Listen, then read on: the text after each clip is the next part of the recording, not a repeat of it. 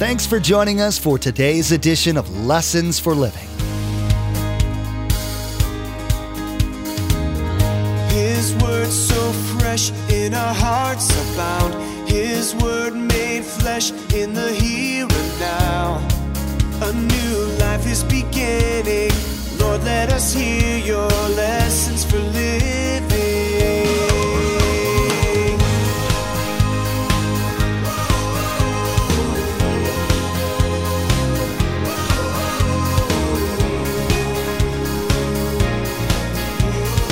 Lord, let us hear your lessons for living. Sexual intimacy is reserved only for the marriage relationship. By the way, it should be in the marriage relationship. Now that sounds strange, doesn't it? But you'll discover that Paul has to begin to speak about it because it isn't in many marriage relationships. It's non-existent. Paul says that's wrong. There are lots of activities that, because of their misuse by people with the encouragement of Satan, some Christians have seen as sinful. For example, drinking alcohol has seemed to be sinful to some people, but a careful reading of the Bible finds that drunkenness is condemned, while drinking alcohol in moderation is not. Pastor Mark will be teaching today about another area of misunderstanding, sex. You'll discover that the early church had questions about sex. The Apostle Paul will be giving them some biblical guidance. Remember, there's quite a few ways to receive a copy of Pastor Mark's teaching. We'll be sharing all that information with you at the close of today's broadcast. Now, here's Pastor Mark in 1 Corinthians chapter 6 with today's edition of Lessons for Living.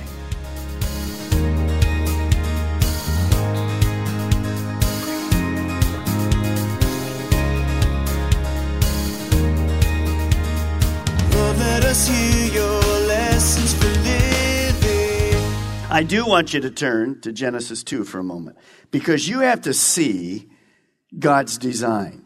Now, as you're turning to Genesis 2, let me just remind you of one thing. Do not, when you begin to read these things, say, well, this is God's restrictive. He's against people. He's against fun. He's against fulfillment. Not at all. That's the way the enemy worked with Eve. Well, God's trying to keep you from having a great life. He said, you can't go to that one tree. That was foolishness. Now, let's look it down to verse 22. Then the Lord God made a woman from the rib he had taken out of man, and he brought her to man. And the man said, this is now bone of my bones and flesh of my flesh. She shall be called woman, for she was taken out of man. For this reason... and there's a lot of marriage things here that we can't get into. For this reason, a man will leave his father and mother and be united. I use, when I teach on this, called superglued to his wife. And they will become one flesh. If you've ever superglued anything, you become one flesh. And the man and his wife were both naked, and they were so embarrassed. Is that what it says? No, not at all. Well, now, who designed them naked? Why didn't God design Adam and Eve with clothes on to start? Because sexuality was perfectly pure and wonderful. So, you see this great gift of sex. We've already talked about it. But let me ask you to put this down, because sometimes in our marriages, we miss the other part. It's not only good, but it's enjoyable, and it's supposed to be fun. Could I hear an amen on fun? Some are out there. Okay, fun. And Christianity, sometimes because of history, misses all this. God is the one that designed each of us. In this room, everybody listen to me, it's only two of us. A male, female, a man, and a woman.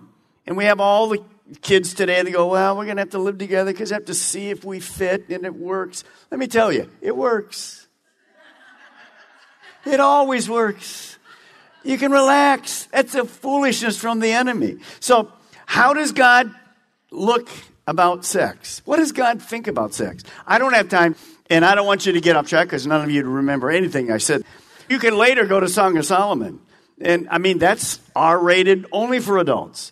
But I threw one up for you in case you're a prude. You need to get over it. Here we go. Proverbs 5:18 and 19. This is God speaking through his word. May you rejoice in the wife of your youth. May her breasts satisfy you always. May you be ever captivated by her love. This is not from Hugh Hefner. This is from God.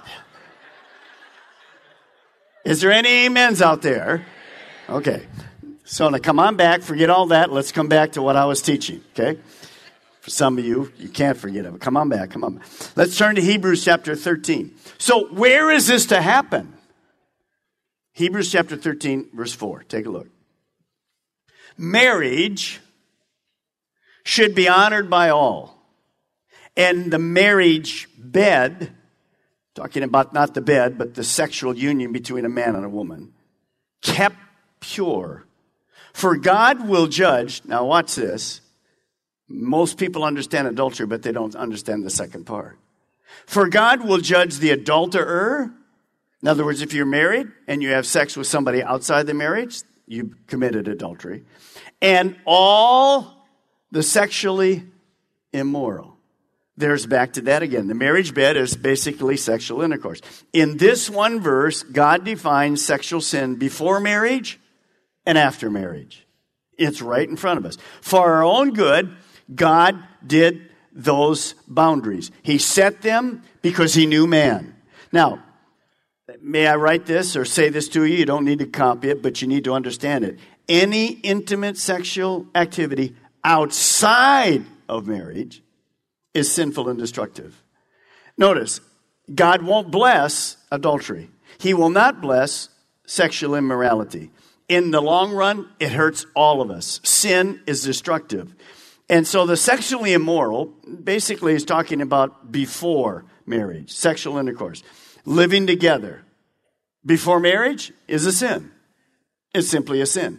Of course, homosexuality, lesbianism, bestiality, incest, oral sex, friends with benefits, hooking up, undressing, touching someone sexually, all of those things, all of those things before marriage, absolutely wrong. Absolutely a sin. Within marriage, lots of different things are allowed. But again, that has to be consensual between the husband and the wife. Now, people do not want to get married for one reason, because it requires a commitment. Agape love is a commitment. There's three kinds of love, as you know that. There's a sexual love that God put in us. There's this emotional love that God put in us. And he also put us in this commitment love. And that's why in this church, in many churches, we will not marry a believer and an unbeliever. Because it'll never work. Can two walk together unless they agree? It won't work. So we make sure both are believing. And of course, we have so many new people that come. They understand adultery is wrong. They understood that, but they never knew, because of our society, that being together before marriage was a sin.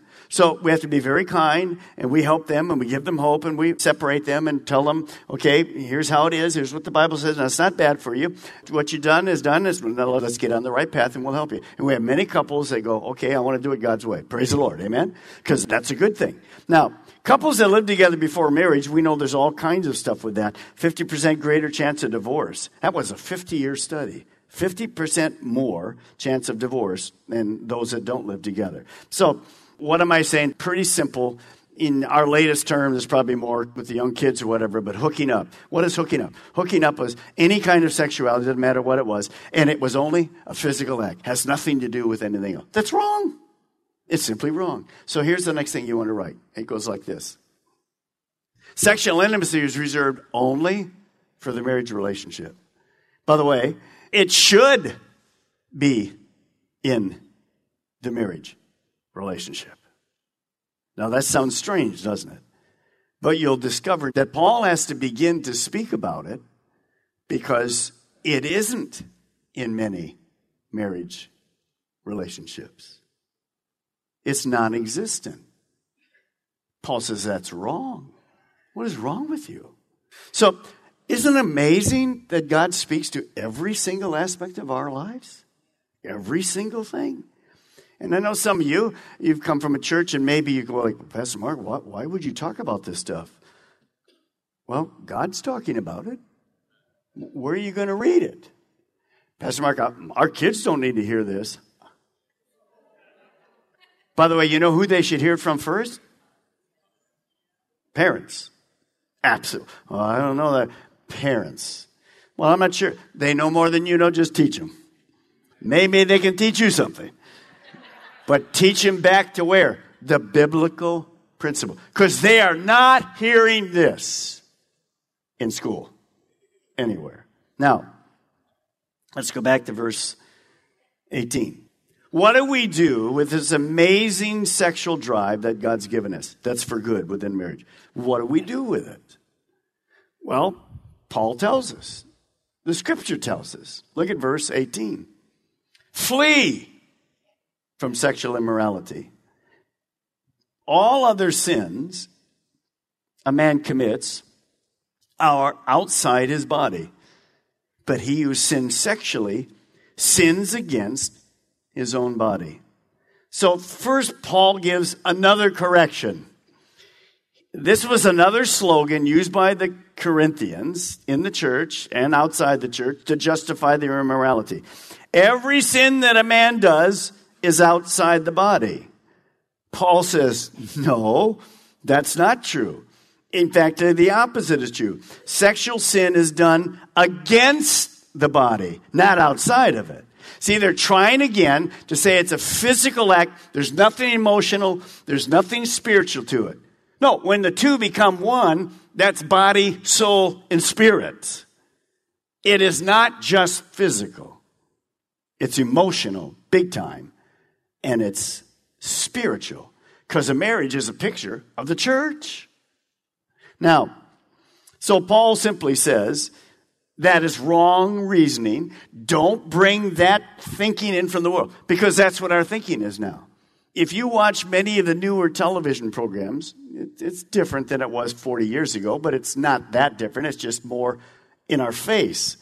So we have, like, Affairs is the head of the new television program. Come have affairs or what. And it's all highlighted. This is fantastic. This is great. Just enjoy it. This is the physical deal. What's the big deal? No, it isn't. That's always lies from Satan.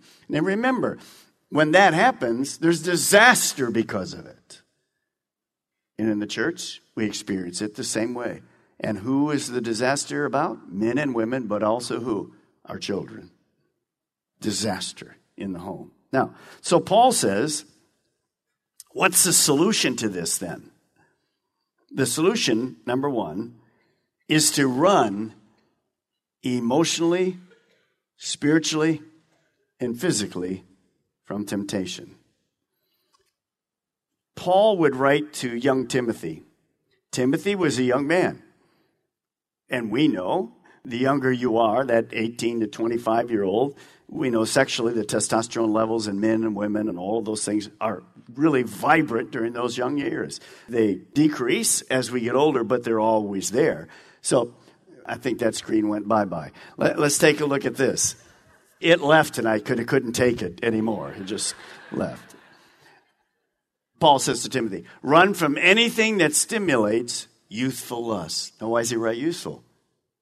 Paul knew. He didn't know the testosterone deal. He didn't know all those things. But that was something that was really difficult in the young ages.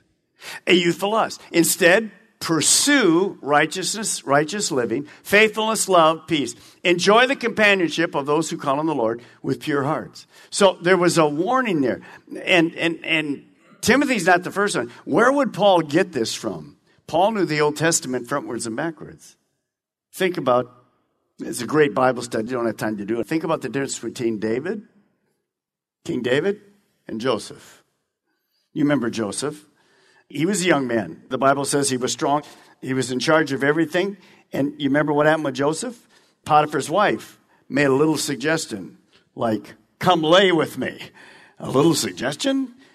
And then she kept coming back and finding Joseph when he was what? Alone. And pretty soon, what happened? He didn't stay around to debate it. He didn't talk with her. He didn't try to reason with her. What did he do? He ran. Sometimes, guys, there's no time to debate it. Just run. Just get away from it. And that's exactly what Joseph did. Now, if you look back on David, just a few months ago, we were overlooking the city of David. And when David looked down, we could see the place where he was in that area, and he saw Bathsheba bathing. How many times do you think David, after that intercourse with Bathsheba, got her pregnant, kills her husband, how many times do you wish he would have run? Every single time. Be careful. Every one of us. Now, you say, well, Pastor Mark, you're just talking to us. No, I'm talking to every single one of us. If you've been a Christian a long time, you've had to run. I've had to run. It's always in front of us. It's always.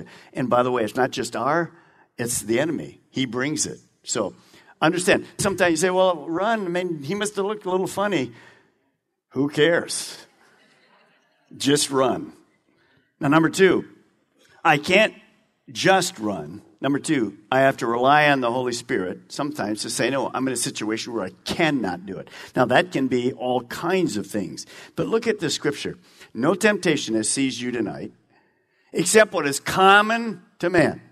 This is where we come back and go, well, Pastor Mark, I'm never tempted with any of this. Liar. We're all tempted in lots of different ways. Sexuality is one of those things. Food is another one of those things. There's a million things. Pride is another one of those things. We're all tempted. But look at, no temptation except what is common to man. And God He's faithful.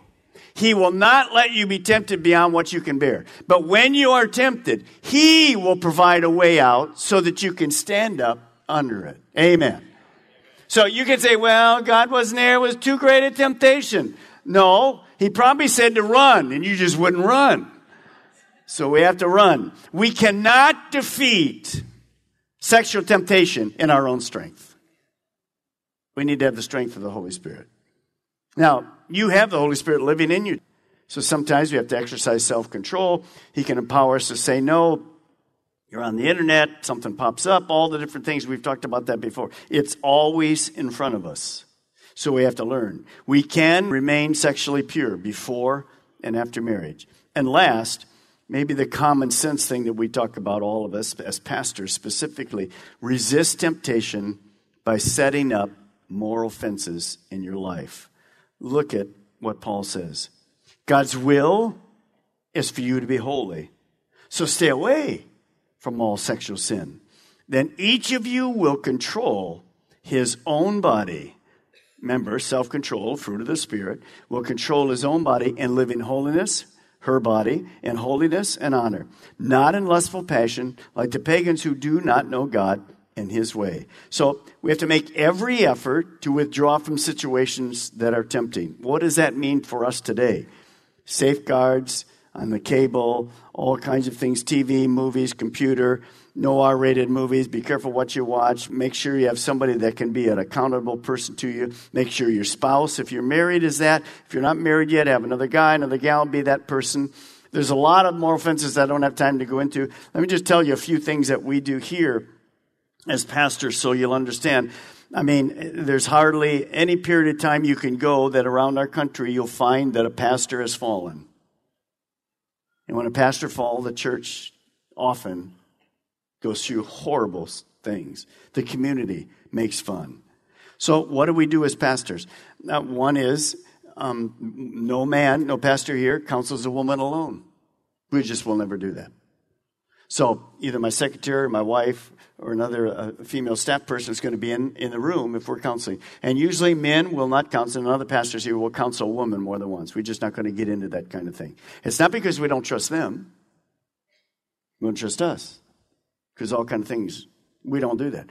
You will never find any pastor here taking some staff member or another woman to lunch. Never. On their own. Never. You say, that's ridiculous. No, that's wise. We just won't do it. So if I have to go somewhere, my secretary has to go somewhere, we meet together at the place we're going. And I'll have somebody else there. If I have to go to a meeting, maybe something to get the iPhone fixed or whatever, we'll walk into the shop together. She takes her car back, I take my car back. You have to be wise about this and all your kind of things. Normally, when I travel, I always try to take somebody else with me. If it's not my wife, I'll take another guy with me. Why? Because I don't want to be in the hotel room alone. I don't want to be in front of all that stuff. So there's all those things you have to do. Now, what if you've already failed? Not long ago, I had somebody write me this. Pastor Mark, I wish I'd heard these instructions years before now. That's true in all of our places. You know, I thought about that. What about the woman at the well? You think she wished she'd have heard Jesus' solution before those 5 divorces and the man she was living with? Well, God takes us where we're at. So if you've crossed the line and you're married, then we can help you. If you're not married and you've crossed the line, you've lost your virginity, you've done all these things, and now you go, wow, really? What can I do? Well, you can't change the past. The milk is spilled. You can't go back. You can't begin, but you can begin a new life of sexual purity. It's never too late to ask God for a first start, a brand new start. I love God, don't you? I mean, a new start. You read this. Look back in verse 11. You're right there, 1 Corinthians 6:11. Let me read to you out of the New Living. It just mentioned all kinds of sexual sin and all kinds of sin. And then it says this, some of you were once like that. Notice the next word, but. You were cleansed, you were made holy, you were made right with God by calling on the name of the Lord Jesus Christ, by the Spirit of God. You were. It's past tense. That's not you anymore. So let me give you 3 things to do to the end. Number 1, if that's you and there's something that's happened, number 1, simply repent. Just say, God, I knew it or I didn't know it, and I'm sorry I did that. I'm sorry I had that relationship, or let that situation get out of control, or whatever it is. Just repent. Ask God for his forgiveness. That's why Jesus died for us, for our sins. Number 2, receive his forgiveness. He has removed our sins as far as the east is from the west. Now, the enemy will always bring that back to you. You think you're going to be a Christian? No. Forgetting those things that are behind, I press forward. I'm not going to condemn you. Remember what Jesus said to the woman? Jesus, where are the people that condemn you? There's nobody here. He said, I don't condemn you. Just go sin tomorrow. Change your lifestyle. Don't get legalistic. Number 3, be restored. Start following Jesus. It's the greatest lifestyle in all the world. That's why Jesus died. Don't ever feel condemned. Jesus did not come to condemn us. He came to save us. And he came to free us. Once you ask God to forgive you, begin new. Virgin guy and virgin gal. Get your marriage back together if you need to. If you're not married, look for a godly spouse that's coming. God will take care of you. Just believe. Your sins are as far as the east is from the west. Father, in this room, there's lots of history. Many of us, before we even knew Christ, didn't have a clue. We thought, like the Corinthians did, it's just a physical deal. It's no big deal. And then one day we were presented the word. Maybe this is the first time you've ever heard of it and you're thinking, well, that takes all the fun out of everything. No, it's exactly the opposite. It puts the fun back where it should be, in the bedroom with a husband and a wife. Today, you found out through Pastor Mark's teaching that some of the problems the Corinthian church had was due to their misunderstanding of biblical teaching. They were also still being influenced by the thinking that they had before they became Christ followers. You learned that today's church has many of the same problems, and for the very same reasons. There's so much to learn from Pastor Mark's current series, so be sure to join us again. In the meantime, we'd like to offer you a CD copy of today's message for your own archives or for you to share with friends and family. Visit lessonsforlivingradio.com and click on Order a Message at the top of the page. There you'll be asked for the mailing information, and be sure to include today's date. Each CD costs $5 to cover materials and shipping. Again, to order your CD copy, visit lessonsforlivingradio.com. This winds up Pastor Mark's teaching on 1 Corinthians chapter 6, verses 12 through 20. Next time, he'll begin teaching from chapter 7. He'll be talking about God's design for marriage and the components of a successful Christian marriage. Pastor Mark will be talking about the spiritual warfare that occurs in all Christian marriages and how to win those spiritual battles. You've been listening to Lessons for Living with Pastor Mark Balmer of Calvary Chapel, Melbourne. Please join us again here on Lessons for Living, and together, let's do life right.